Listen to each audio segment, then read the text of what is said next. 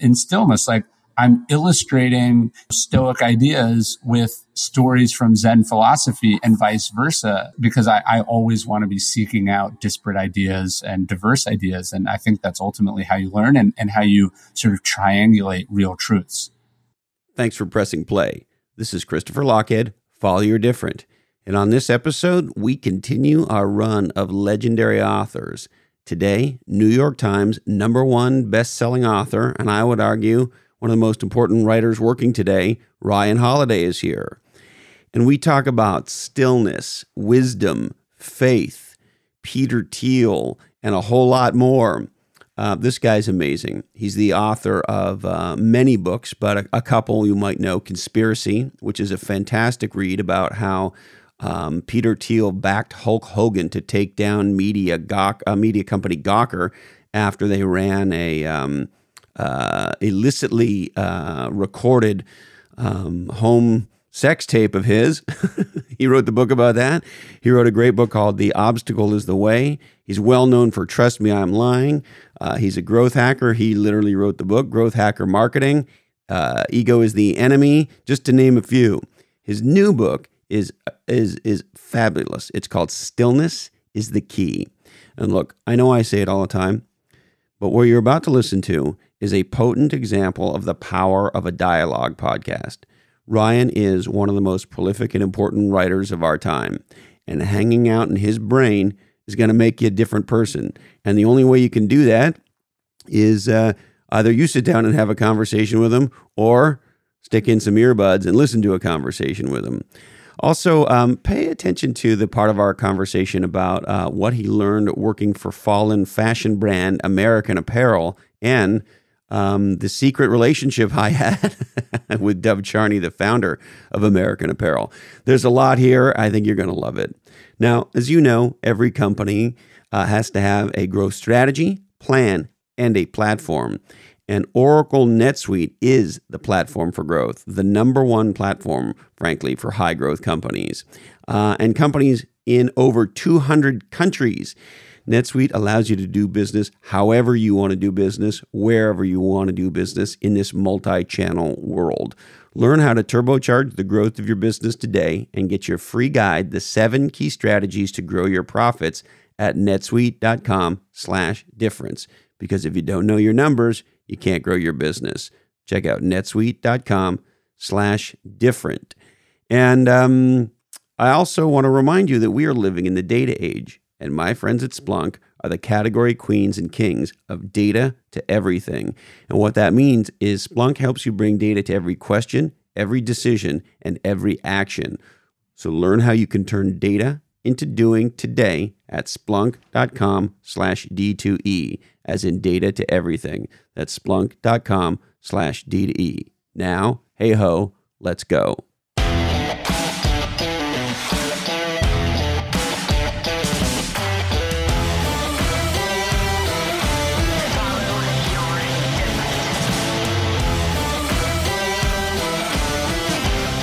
All right.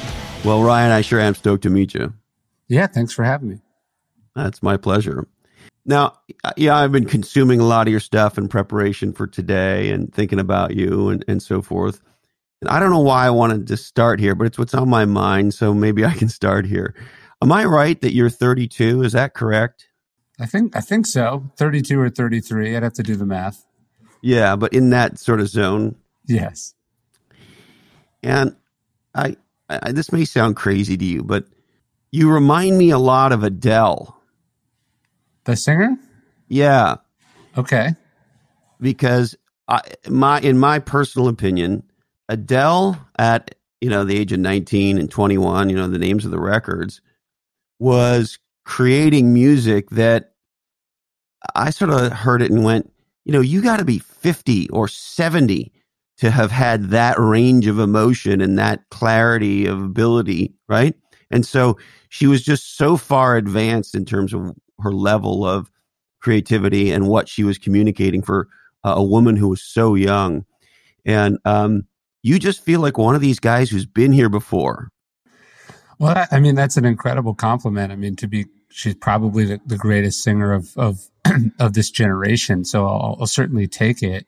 I don't know. I don't know about this sort of been here before. I think one of the strange things about my books that sort of contributes to that is that I tend to write about really old things. And I have a sort of a fascination with history and sort of really timeless ideas.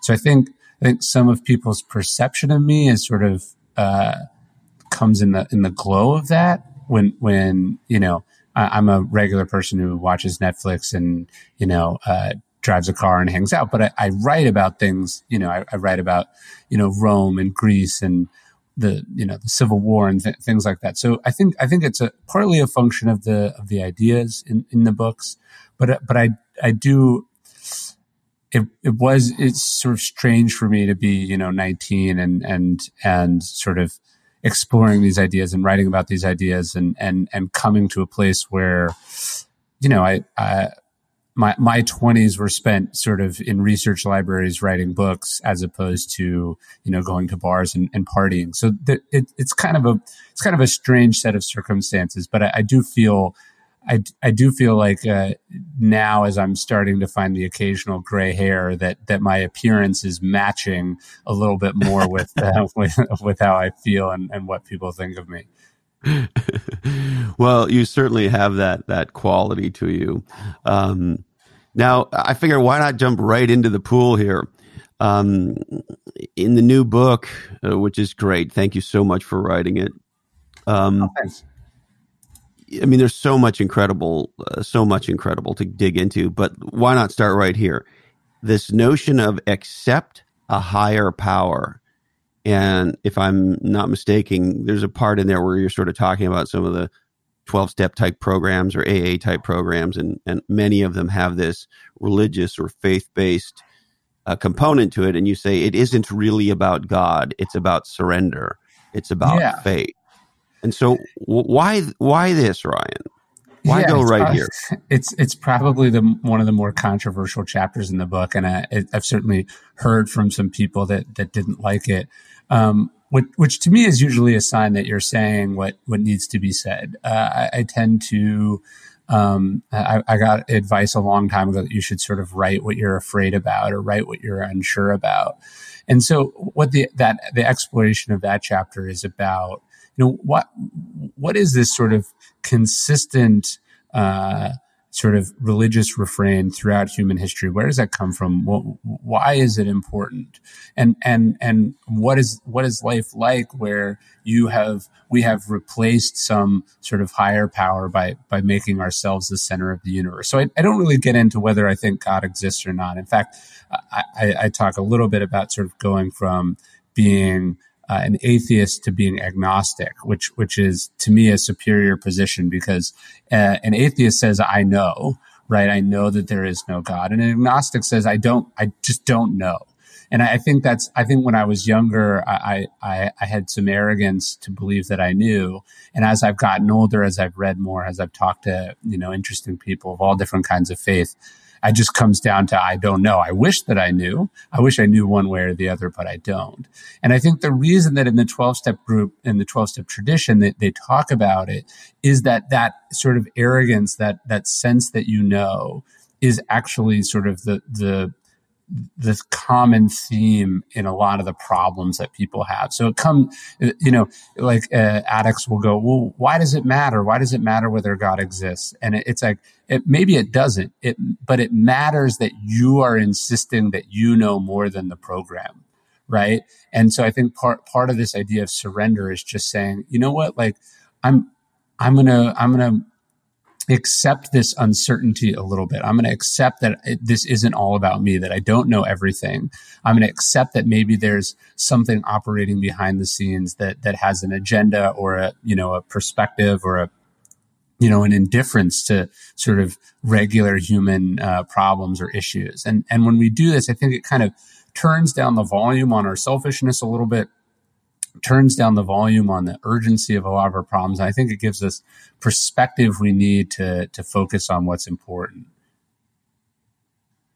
The other interesting thing, and I'd be curious to get your reaction, that sort of cliche we've all heard, there are no atheists in a foxhole.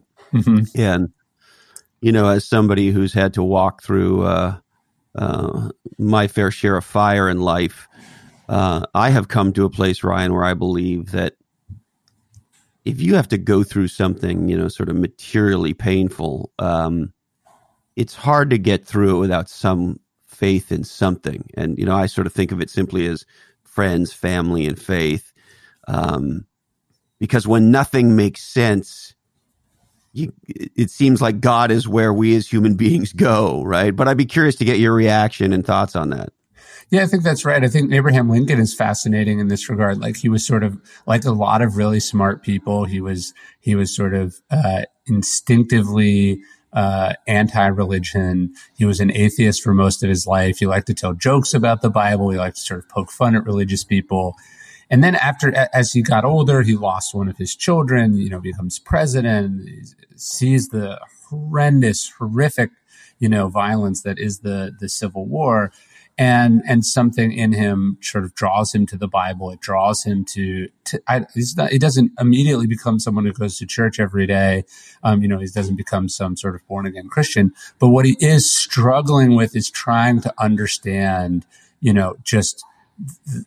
just life, right? Just the horrible things that human beings do to each other, but then also the wonderful, honorable, amazing, generous things that humans do to each other inside that, that awfulness. And I think that's what that expression that there are no atheists in foxholes. It's like, it's very easy to be glib and certain about things when everything is great, when you're getting what you want, when it's all laid out in front of you in a newspaper article or something. But when you are dealing with the messy, complicated, intimidating overwhelmingness of reality on reality's terms, I think that is when we struggle to look for something that helps us explain what our language is failing to properly explain to us. And I have a sense for what your answer might be, but I want to ask you the question anyway. Why do you think this faith discussion inside this stillness discussion you're wanting to have with people is so front and center, or it seems so front and center? Yeah, I don't know. I mean, it's one chapter in probably 30 chapters in the book, but I was just struck by, it's like when you tour Europe or you walk into some old church, you experience, I think, kind of a stillness or a comfort that sort of is rather rare and elsewhere in the modern world. I was in Budapest a few months ago, and I was walking by this cathedral, and I saw they had some like classical music concert going on. Like, it was just starting, and I said, what the hell, I'm gonna go in. And I went in, and I sat. I don't like classical music. I'm not religious, and I sat there and I listened, to them sing what was, I think, in Latin or maybe Hungarian for, an hour in this, building that's hundreds and hundreds of years old.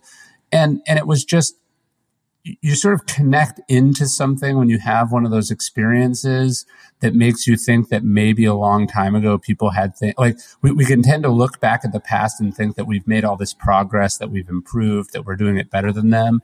And then you experience moments like that and you go, wow, like, somebody would have had access to this on a daily basis in a way that I don't. Maybe they weren't as backwards as we thought they were. Maybe they did figure something out. And there was, there's just something about that to me. So I don't try to present in my books the answers.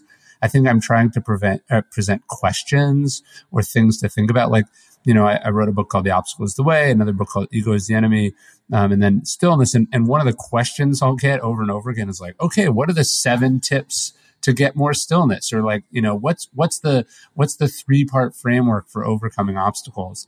That's not really how I'm writing or what I think. I tend to think that these are really big, complicated, difficult topics. But what we can do is we can look back at the past and see all the different ways or all the different innovations that people had that helped them, sort of inch their way closer to this. And I just think, exploring this question about sort of a higher power is just one of many ways to get there.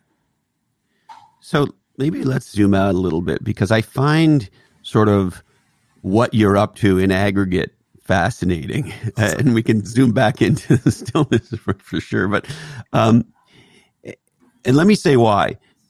It appears we live in a world of tweets and ass selfies and a lot of stupidities and TikTok videos. Which is true. We definitely live in that world, yes.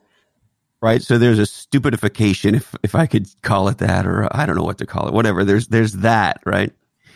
And then in the self-help, human development, entrepreneur world, we have all these hustle porn stars and all these guys, and there's the 7 tips to this and the 12 steps to that. And, there's just sort of pop psychology, life bullshit, along with TikTok videos all over the place, right?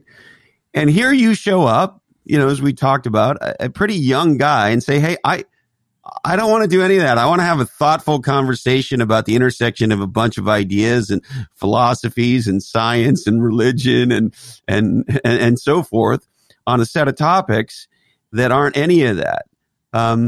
Tell me a little bit about that, Ryan.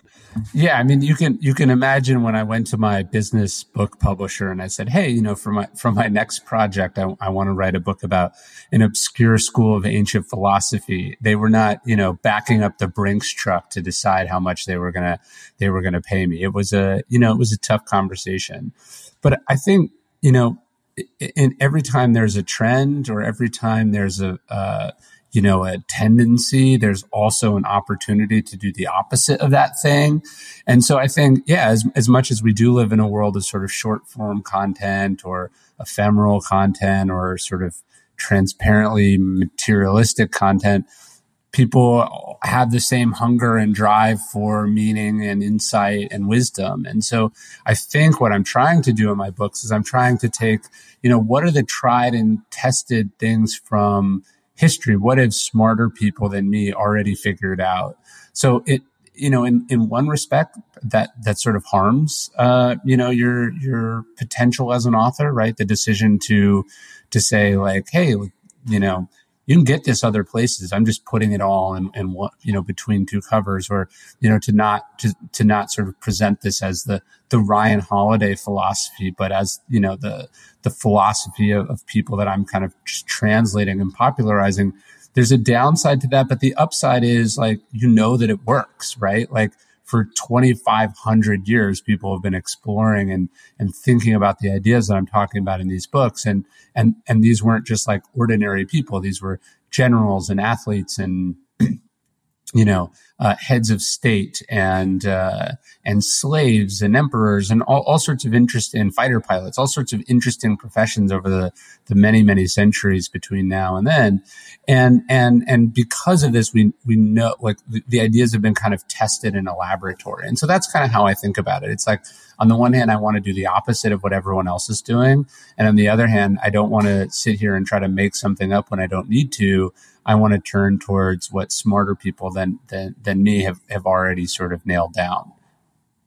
Well, and you are a synthesizer, right? You're connecting dots for us. So it's not like you're taking the work of one person and regurgitating it. You're taking the work of, I don't know, you tell me the number of sources you quote in this book are off the charts.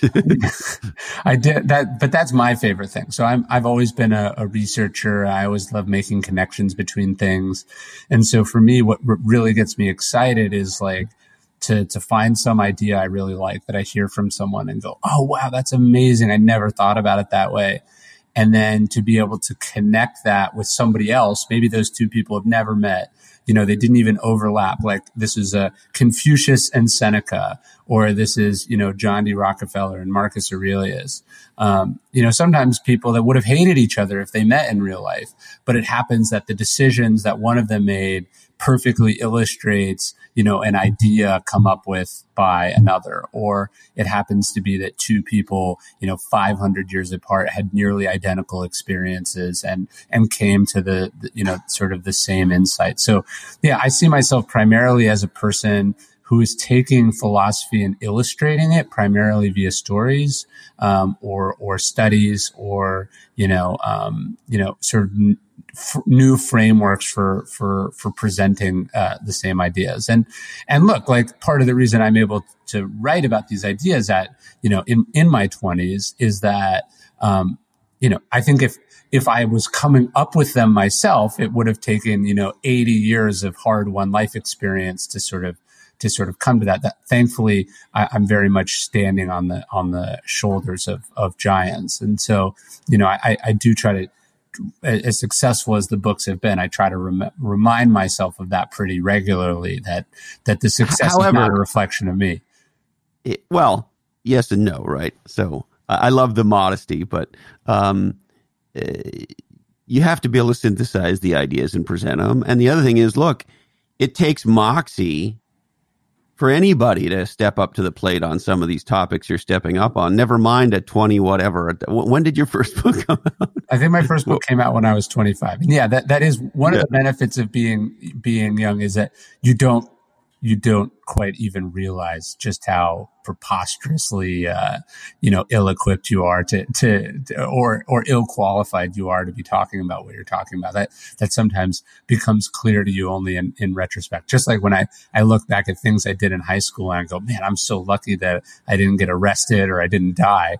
I sometimes look back at topics that I've written about and have a little bit of the same feeling. Yeah, but what I love about that, having been somebody who took a pretty good whack at it pretty early, and I have a story for you about that in a second. You do it, you have to have that moxie. And one of my favorite expressions, Ryan, is you have to be stupid enough to think it's possible. And often the younger are stupid enough, right? Totally. And so, and you definitely have some of that going. Now, maybe switch gears for a second. I have a fun story to tell you. Okay. So I started my first business, and today you describe it as a side hustle, when I was 12 in Montreal, Canada. And my co-founder, and actually in reality, he recruited me to this idea, was Dov Charney. No way. Was it selling T-shirts? Or was it the newspaper? No. It was the newspaper. Wow. And then we did the T-shirts. Yeah. Unreal. Yeah, and we were 12. And then I think by the time we did the T-shirts, maybe we were 14. So did you get arrested with him? I absolutely did not. I know he got arrested selling bootleg Madonna T-shirts outside of the Forum. Yeah, we didn't do that. What we did was we did this thing where we sort of tried to organize, we called it Shoot the Bolt. We sort of drew a bolt over a set of streets in Montreal that had all the kind of popular bars in this one section of Montreal, and we were kind of doing that. So I wasn't involved with him in knocking off anybody's brand. We were trying to create our own thing, but it didn't really go anywhere. But the one that was earlier was the newspaper, and we would write like movie reviews as 12-year-old boys and shit, and have it printed up and run around all these local delis and cafes and ask them to sponsor our newspaper, and they would give us $5, and we thought we were the shit and stuff. And so Dov Charney got me into business. Wow. That's incredible. No, I mean, you do meet certain people. I think, Dov, for better or for worse, is sort of like one of these characters out of the pages of history, who's just sort of all his traits and weaknesses are exaggerated at almost a sort of a Shakespearean level. And it worked really well for him for a very long time. And he did a lot of good. And then ultimately it sort of brought him tumbling back down to earth in a painful way as well. And actually my book, Ego is the Enemy, I sort of wrote in the sort of, as I was consulting, as the company sort of tore itself to pieces. So I'm both I'm a long time student of the story of both cautionary and inspirational of Dov's life. And so now with a little bit of time, what are your kind of main reflections both on kind of what you learned as a marketer and kind of being in an entrepreneurial environment. And of course, the ultimate, I don't know if you'd call them moral learnings or ethical learnings, or I don't know, you tell me how you think about what you learned there. Well, I'm talking to you in a building that I have here in Texas, where I'm sort of in the middle of sort of centralizing all of my operations. I think one of the things that I took from Dove is that, like, you don't outsource your stuff. You don't send it far away.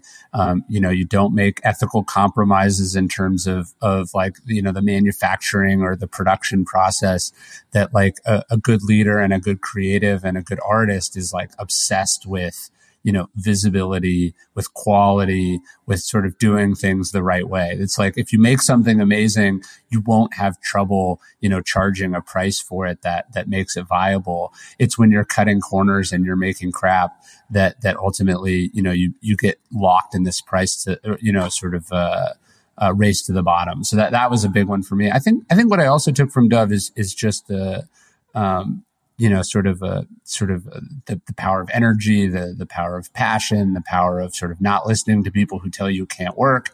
So all of those were great lessons. As a marketer, he was, probably one of the best of our time. I think the problem. I remember reading an interview with him. And it was so outrageous at the time. He was espousing the value of cotton. Yeah.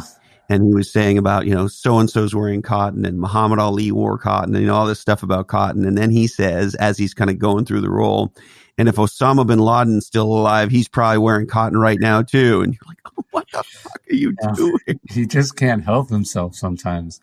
No, I think, and then I think, since I left the company the last 5 or 6 years has also been a part of me sort of dropping a lot of bad habits. I mean, thankfully, none of the really bad habits were contagious, and thankfully, that was not what attracted me to the company. But just like I remember, sort of right after I'd left, I was calling someone who worked for me, and it was like 11:30 at night or something. And I called them, and my wife was like, you can't call people at 11:30 at night. Like, this is totally inappropriate. But, I was used to getting calls from Dove at 4 a.m. When he had an idea, he would call. When he had something, I talked to Dove probably every Easter, Christmas, Thanksgiving, and other holiday you could possibly imagine. It was almost like kind of a test, right? He wanted just to see what you were doing that day. And so, I totally get why the founder of a company would care that much, but there was just absolutely no distinction between work and life. And like, the weird part about that is that ultimately, in a lot of ways, that contributed to some of the poor decision making. Like, somebody who works that hard without break, without balance, eventually kind of spins off the planet, and that was part of that story, I think. And then I think the other thing for Dove, sadly, is that it was an inability to delegate, to bring on sort of qualified operators that he would actually trust and work with. So, when it was a vertically integrated company and he had his hands in everything, and it had 100 employees, it worked. When it had 1,000 employees, it was difficult, but it worked. When it had 5,000 employees, it was difficult, but it worked.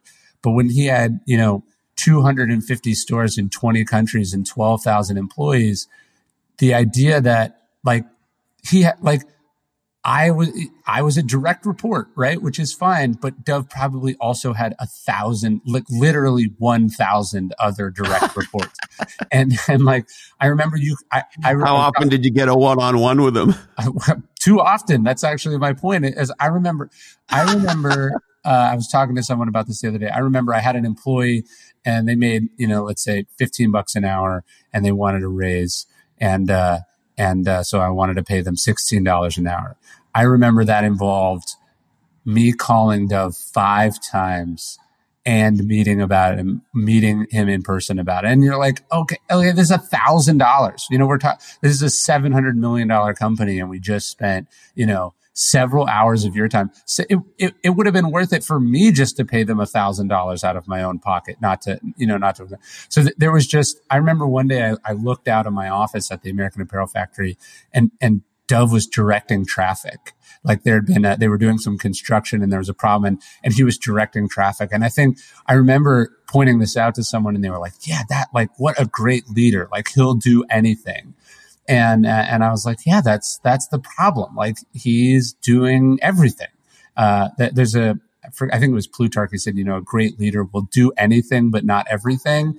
And Dove's problem is that he tried to do everything. To me, that was a big one.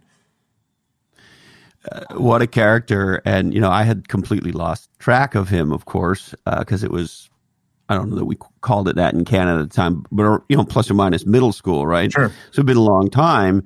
And then when the company took off and his profile took off, I went, how many Dov Charneys can there be? Sure. That sounds like the same guy. Now, the other one I'm dying to sort of dig into with you on is I loved Conspiracy and the sort of inside look at what happened at Gawker. And I have a particular point of view about Gawker itself, but I don't want to contaminate your thinking. I'd love to hear that. Well, I'll get to my opinion, but again, with some reflection, because it's been a while since that book came out.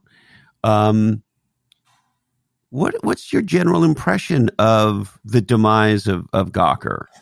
It's a weird thing. And the more I write, the more I tend to find that there's like sort of no clean or easy way to look at any of these things. So it's this weird story where on the one hand, I think Gawker was probably much worse than anyone thought.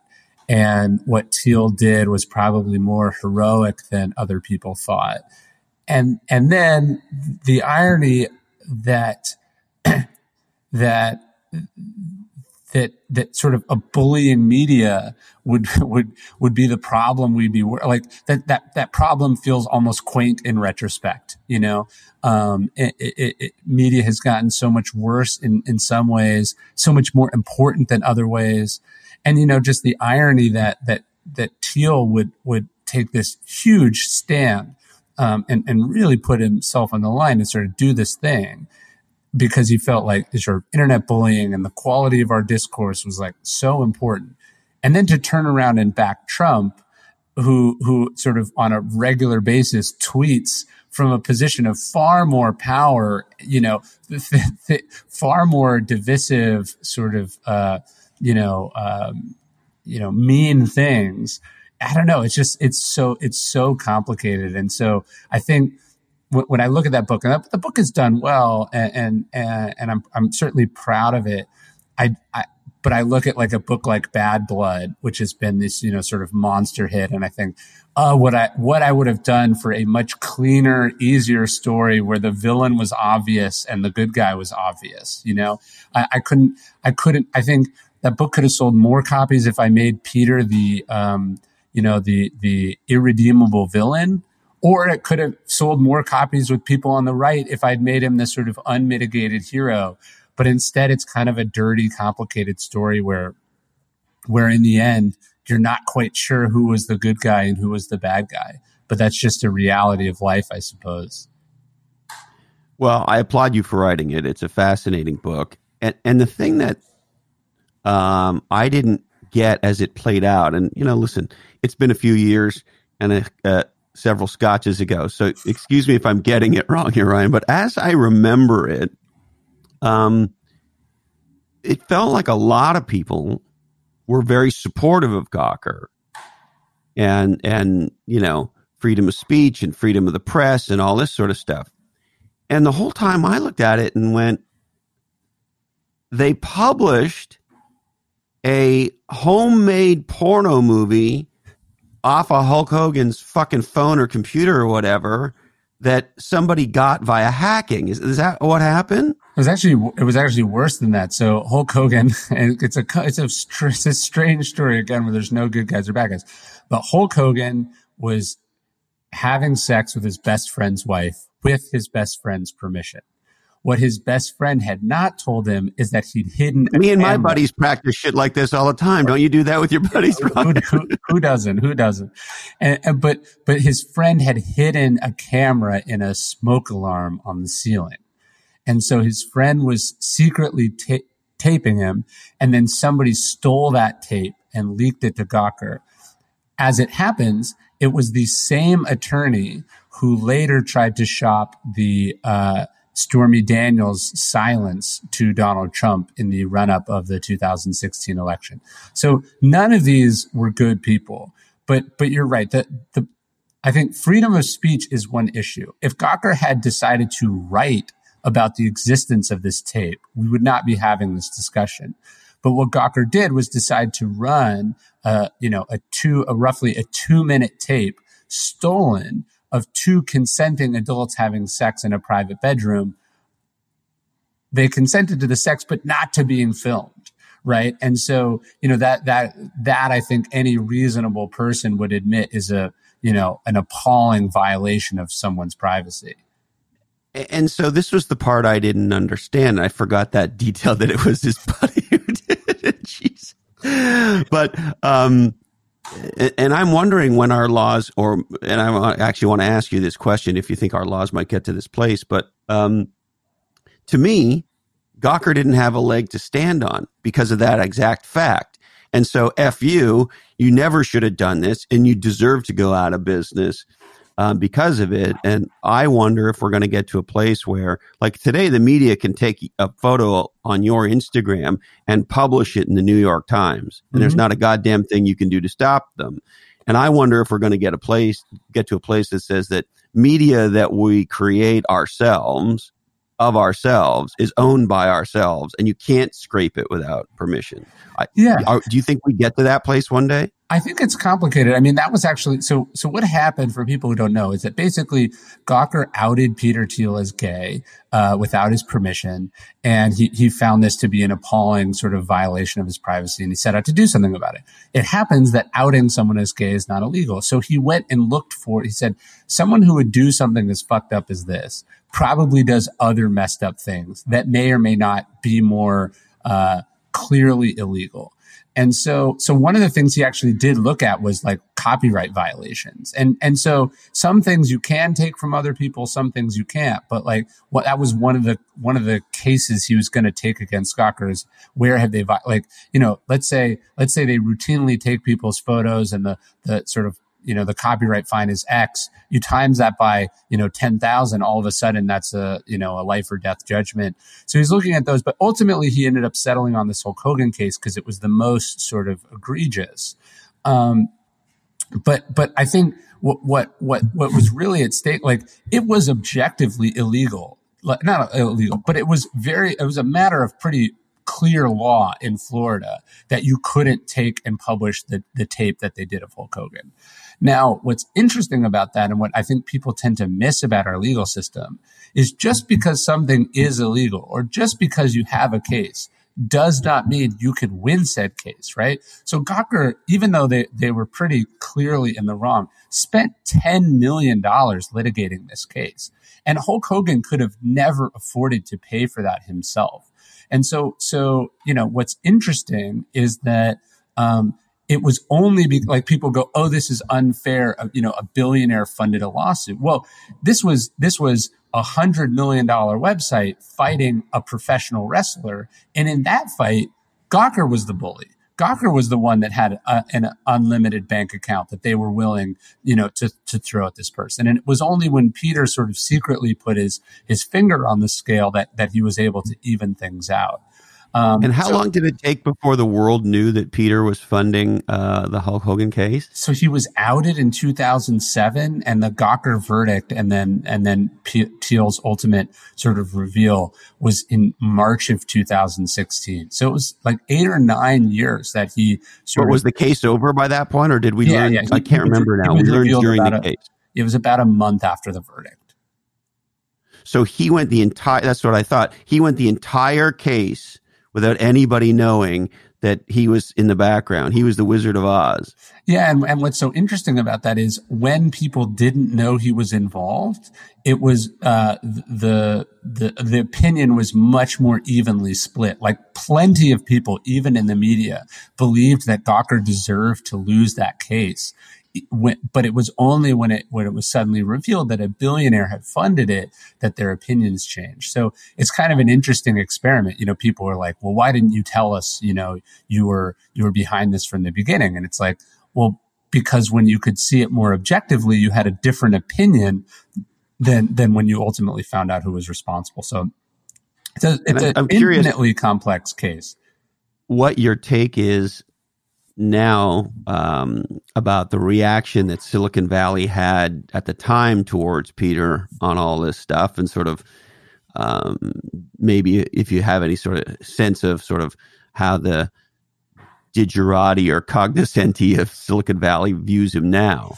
Yeah, I mean, I think the Gawker case is almost secondary. To sort of back Trump was something that Silicon Valley decided they could not stomach, and so I'm not a Trump supporter. On the other hand, I do tend to support people who do who are willing to sort of put their reputation on the line to sort of do what they personally believe in. So, Thiel basically sort of felt the full wrath of Silicon Valley. He's not an outsider because, I mean, his reputation and his track record is like the best maybe in the world.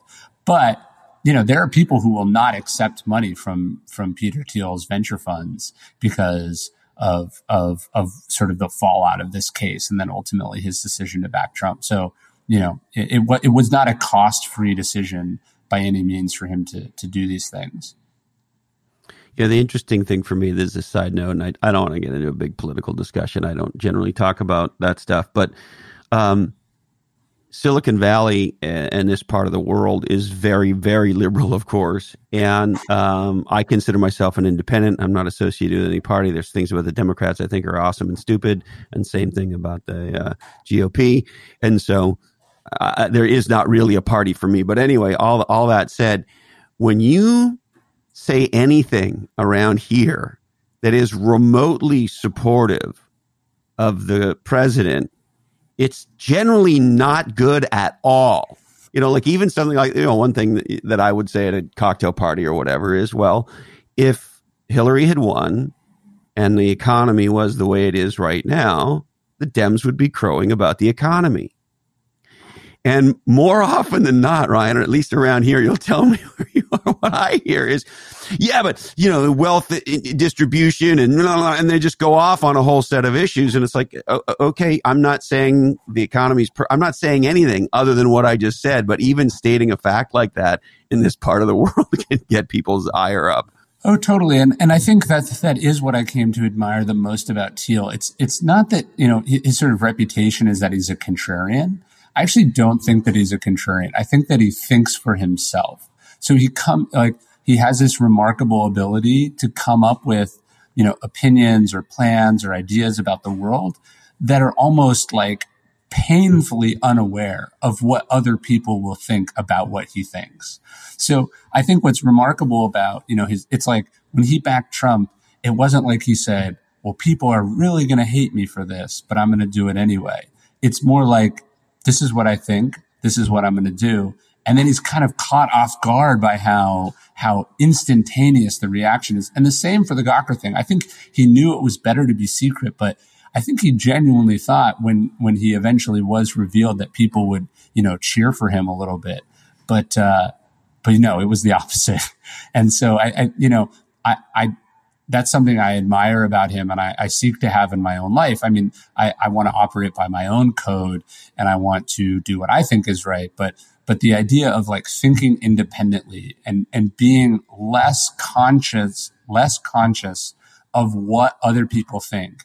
It's like when you're thinking for yourself, sometimes you're going to be wrong, but but you're also going to be right in a big way in a lot of times. But when it's like if you just do what everyone else is doing and you just think what everyone else is thinking, you're sort of relying on the safety of the herd, and I just don't particularly admire that.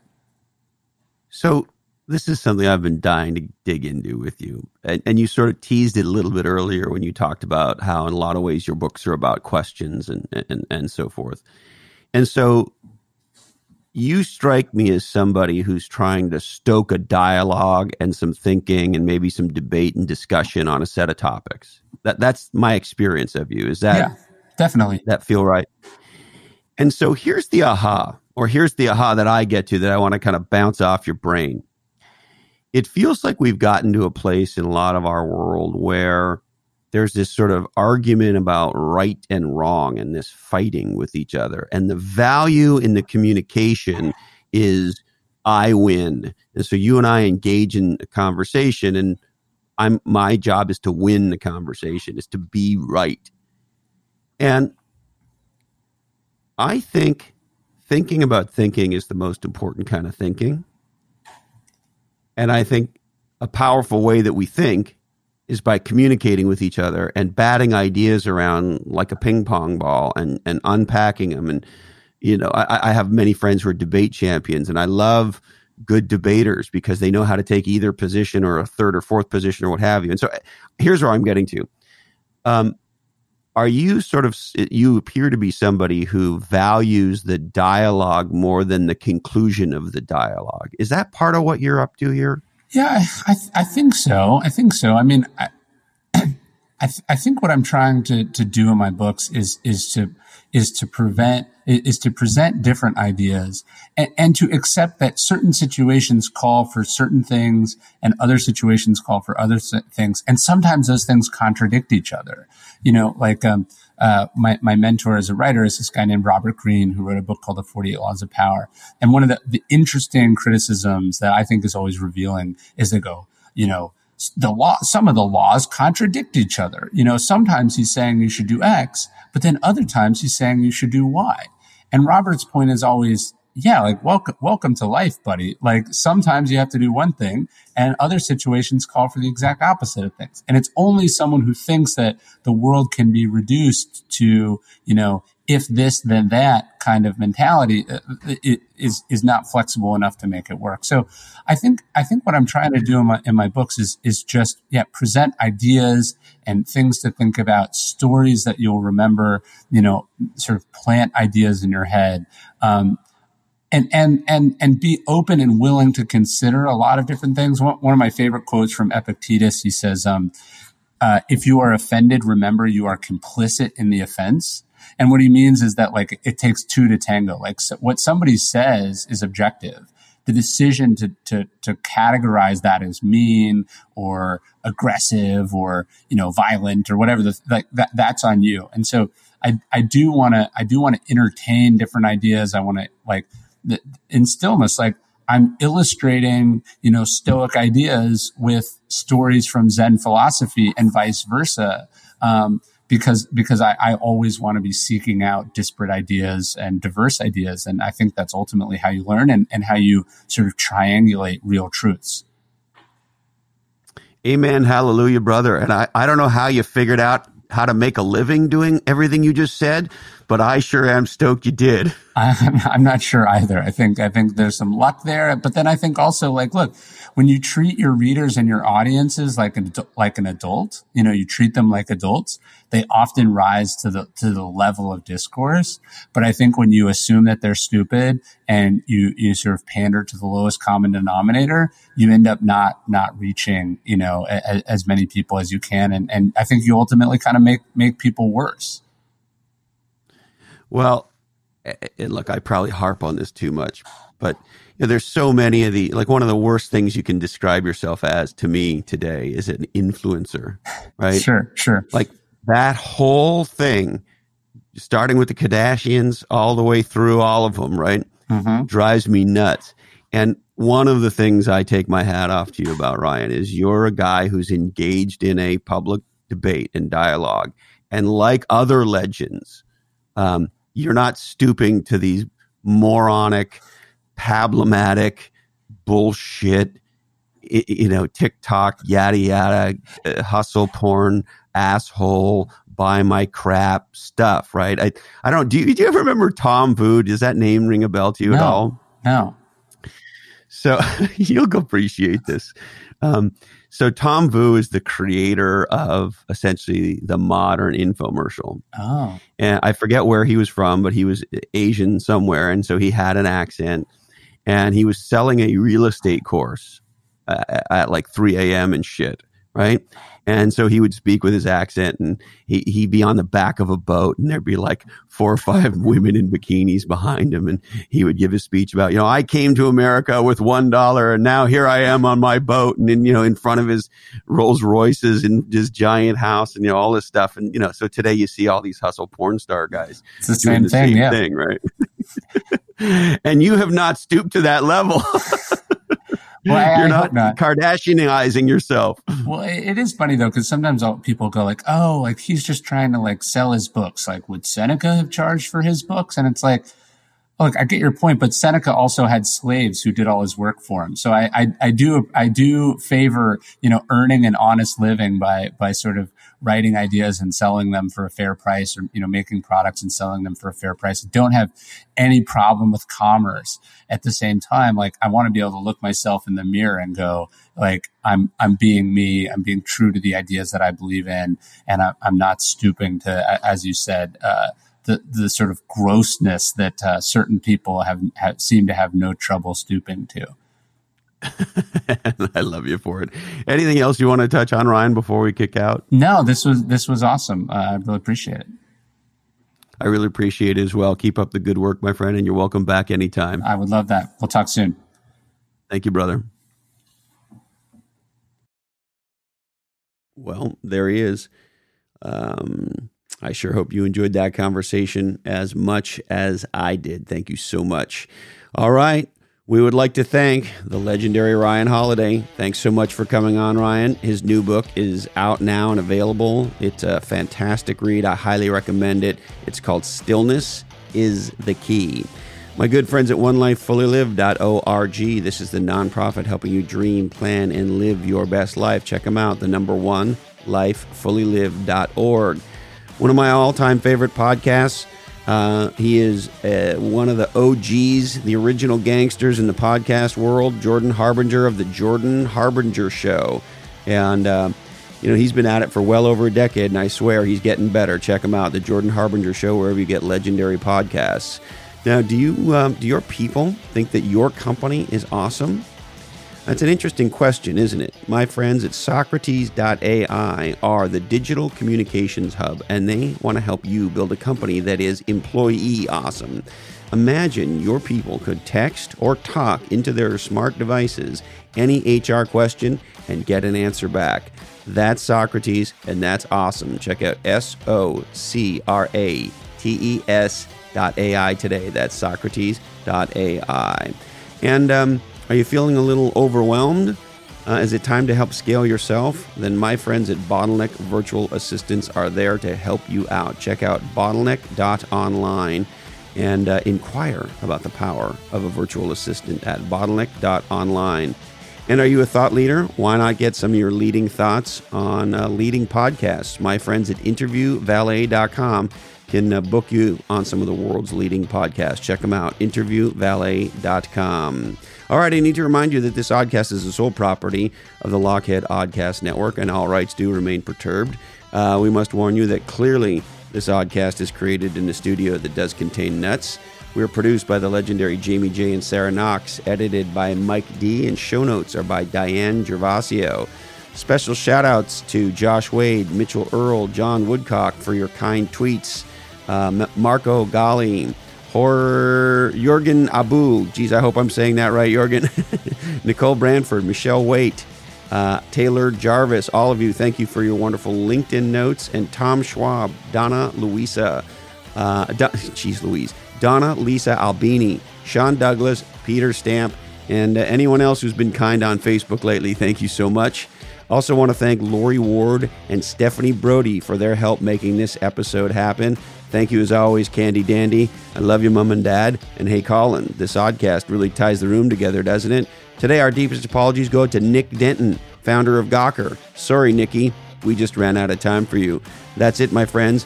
Thank you so much for investing part of your life with me. And stay legendary. And of course, until we're together again, follow your different.